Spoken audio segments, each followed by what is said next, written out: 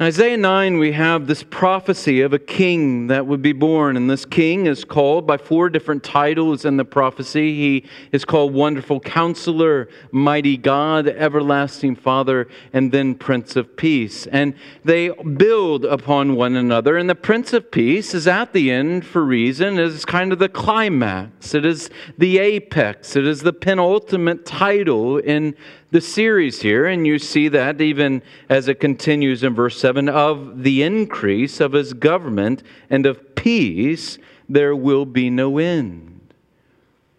When the Son of God was sent by the Father into the world, he took to himself human flesh and he adorned himself with flesh.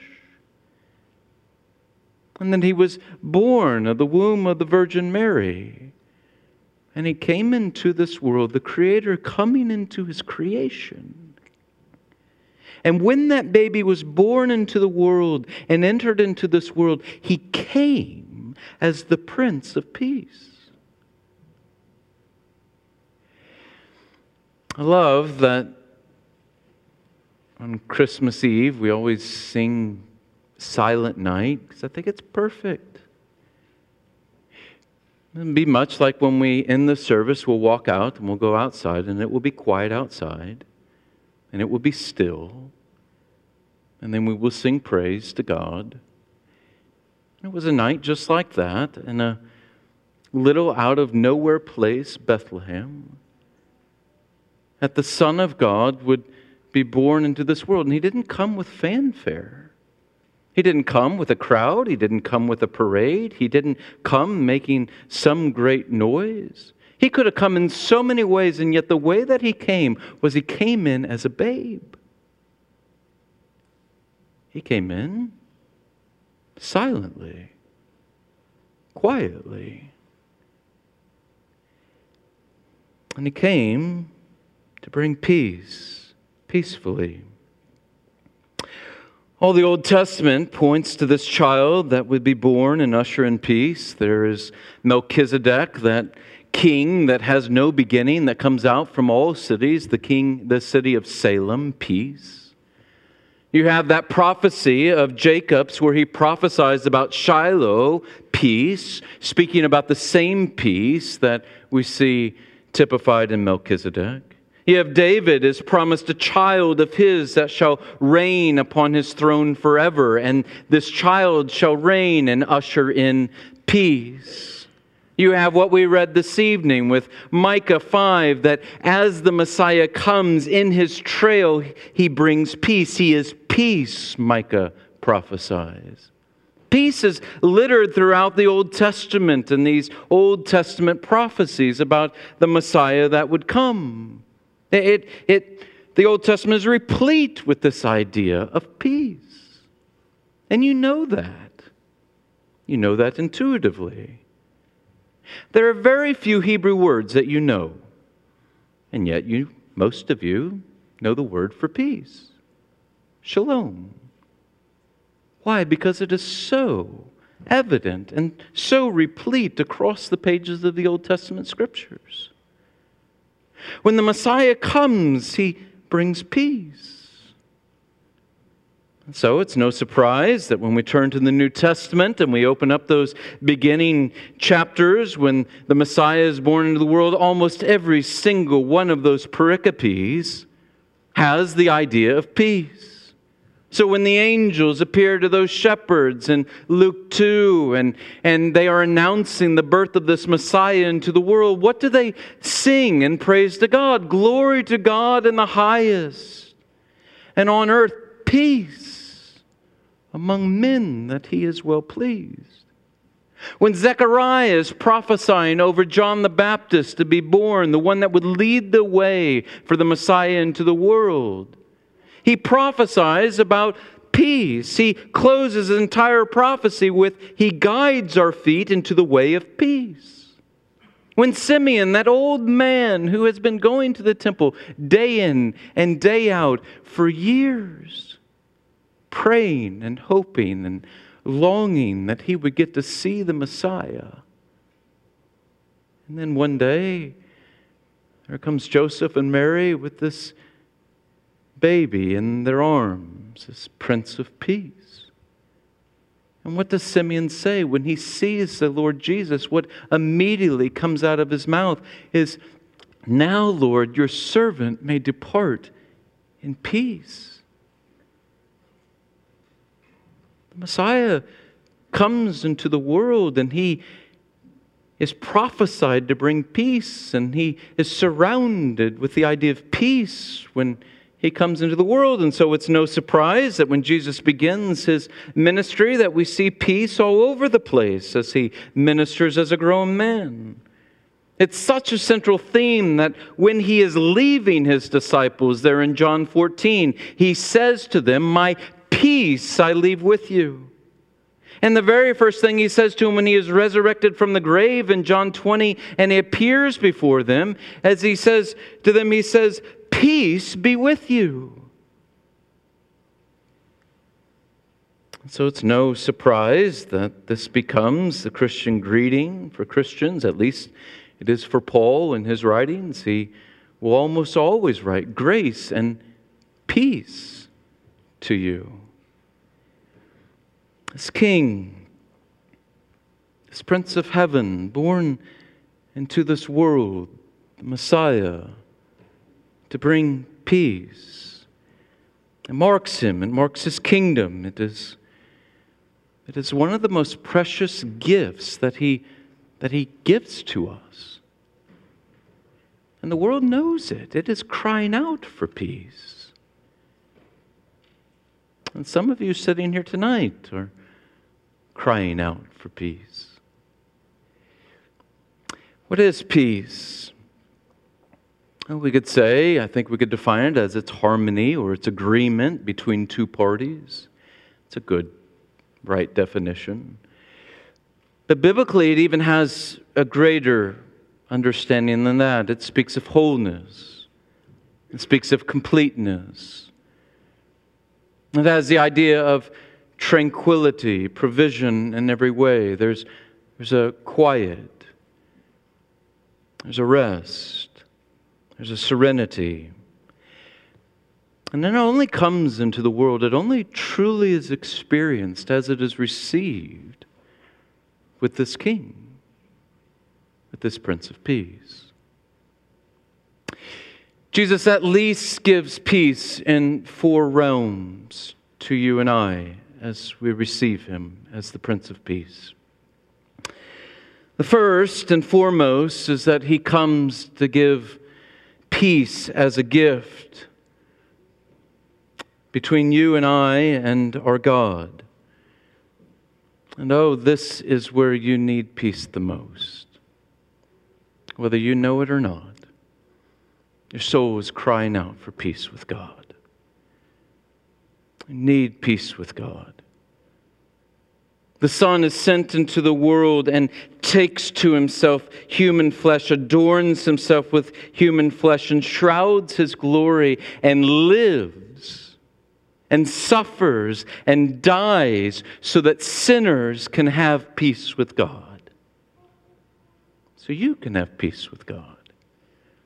Paul says in Romans 5:1, "Therefore, since we have been justified by faith, we have peace with God through our Lord Jesus Christ." This is what the angels are proclaiming there in Luke 2. Glory to God in the highest, and on earth peace among those with whom he is well pleased, those that have come to faith in Christ, those that are his.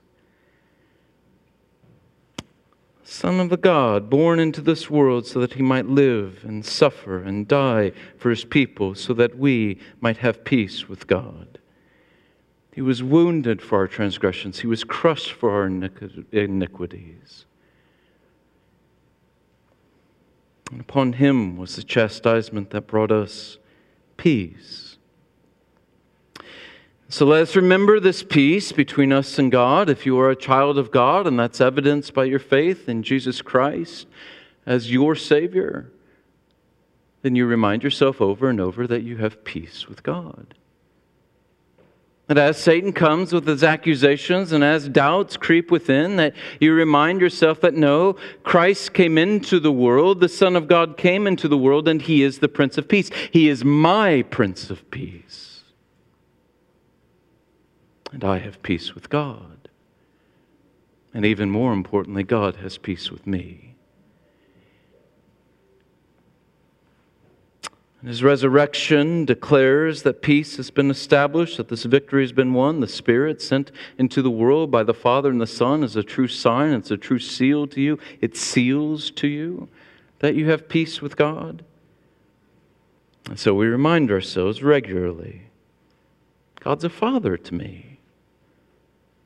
He's a Father to me. I am reconciled to God forever. I have peace with God. There's no barrier. There is no rift. There is no disturbance. Therefore, there should be no disquiet in my soul. I am at peace with God, and even more importantly, He is at peace with me. So Satan can blow upon the waters of my life, but it is just going to be a ripple, because underneath the stream is peace. I have peace. It's a gift. Second, He comes to gift to us peace between our fellow man. And this peace flows from the first peace. We have peace with God so we can have peace with our fellow man. And this is what Paul highlights there in Ephesians 2, where he says that Christ is our peace. Or as we read in Colossians here this evening, as John did right before I came up here, Christ is our peace. And Paul will work that out there in Ephesians 2 and say there is no longer a division. There's no longer a barrier between Jew and Gentile. There is now peace. There's unity. The same Spirit that unites us to our Father, by whom we have peace, is the same Spirit that unites us to one another. And so we have peace. We're unified. We're made one. The question is not whether you and I are unified. We are. That's reality.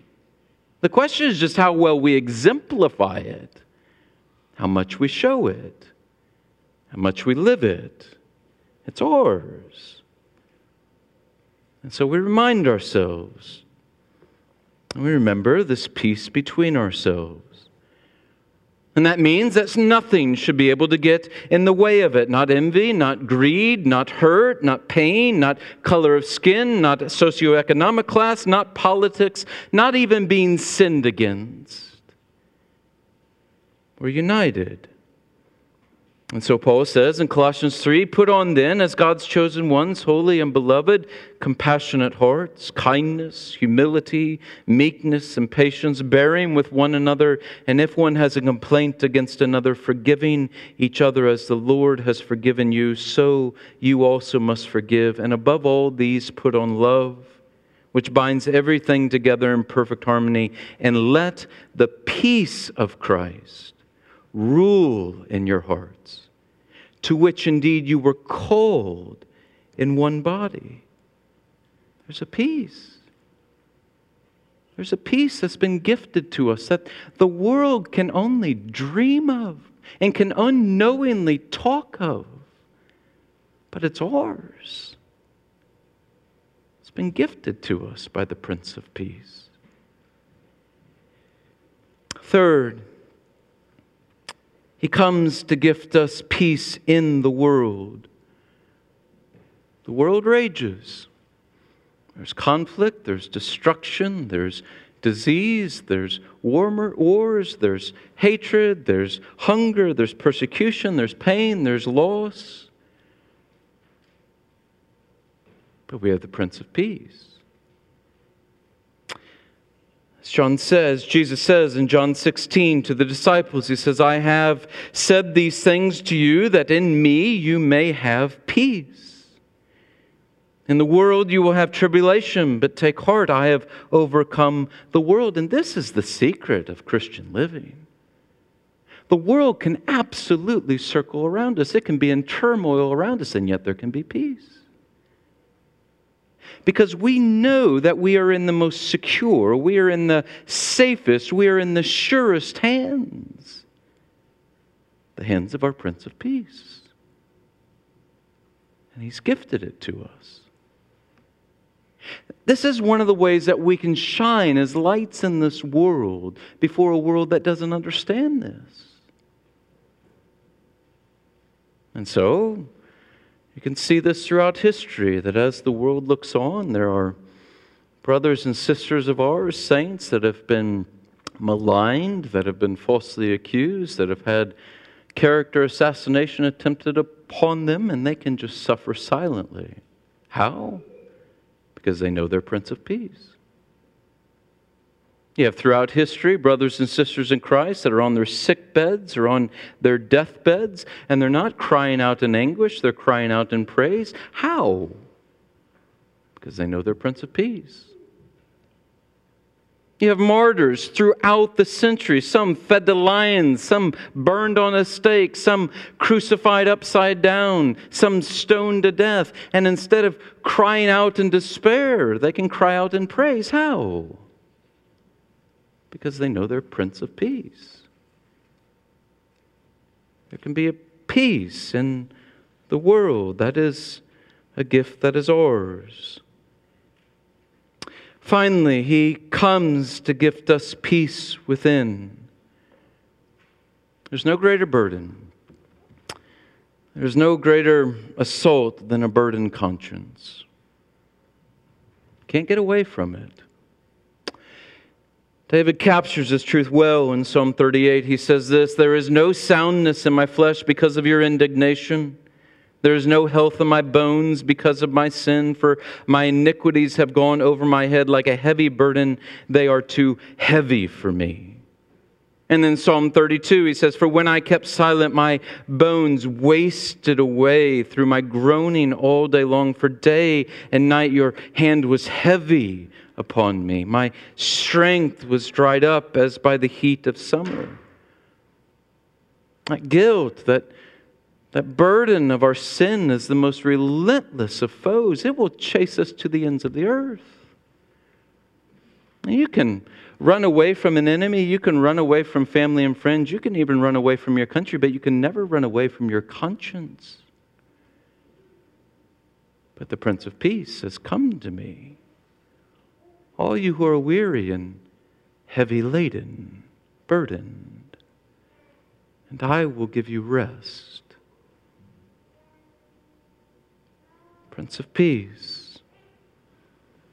And in Christ, guilt is swallowed up. Our burden has been borne by that child that was born into this world as the Prince of Peace.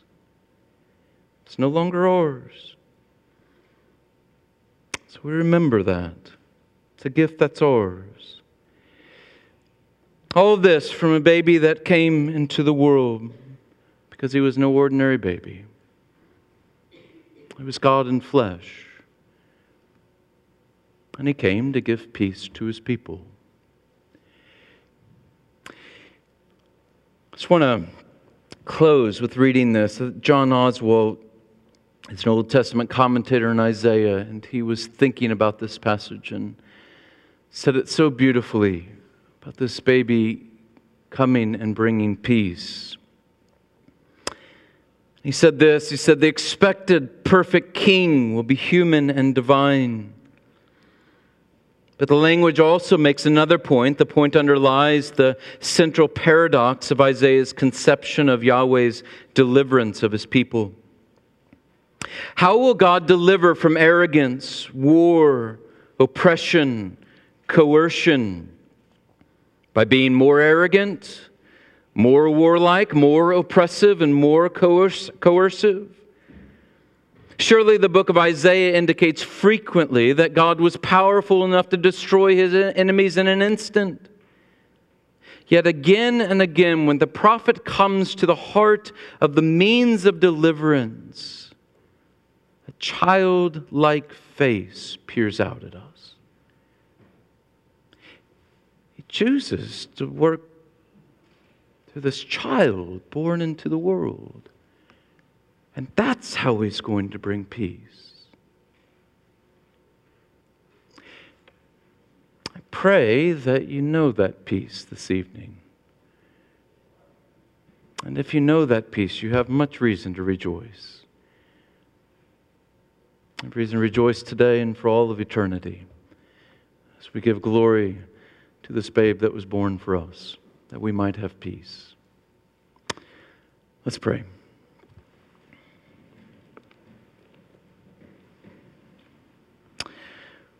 Father, we thank you that you sent your Son into the world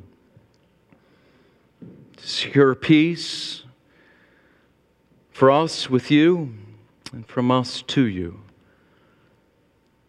We're thankful that that peace can flow into our lives with one another, that it can give us peace in the midst of a world in turmoil, and that it can give us peace within.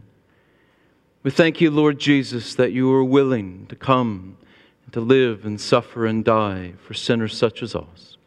And, O Spirit, that you are willing to apply that salvation, that you shall indwell us for all of eternity to the praise of the Father and the Son and you forever and ever. We have much to be thankful for, much to rejoice in during this Christmas season. We pray all of this in the strong name of Christ who was born for sinners. Amen.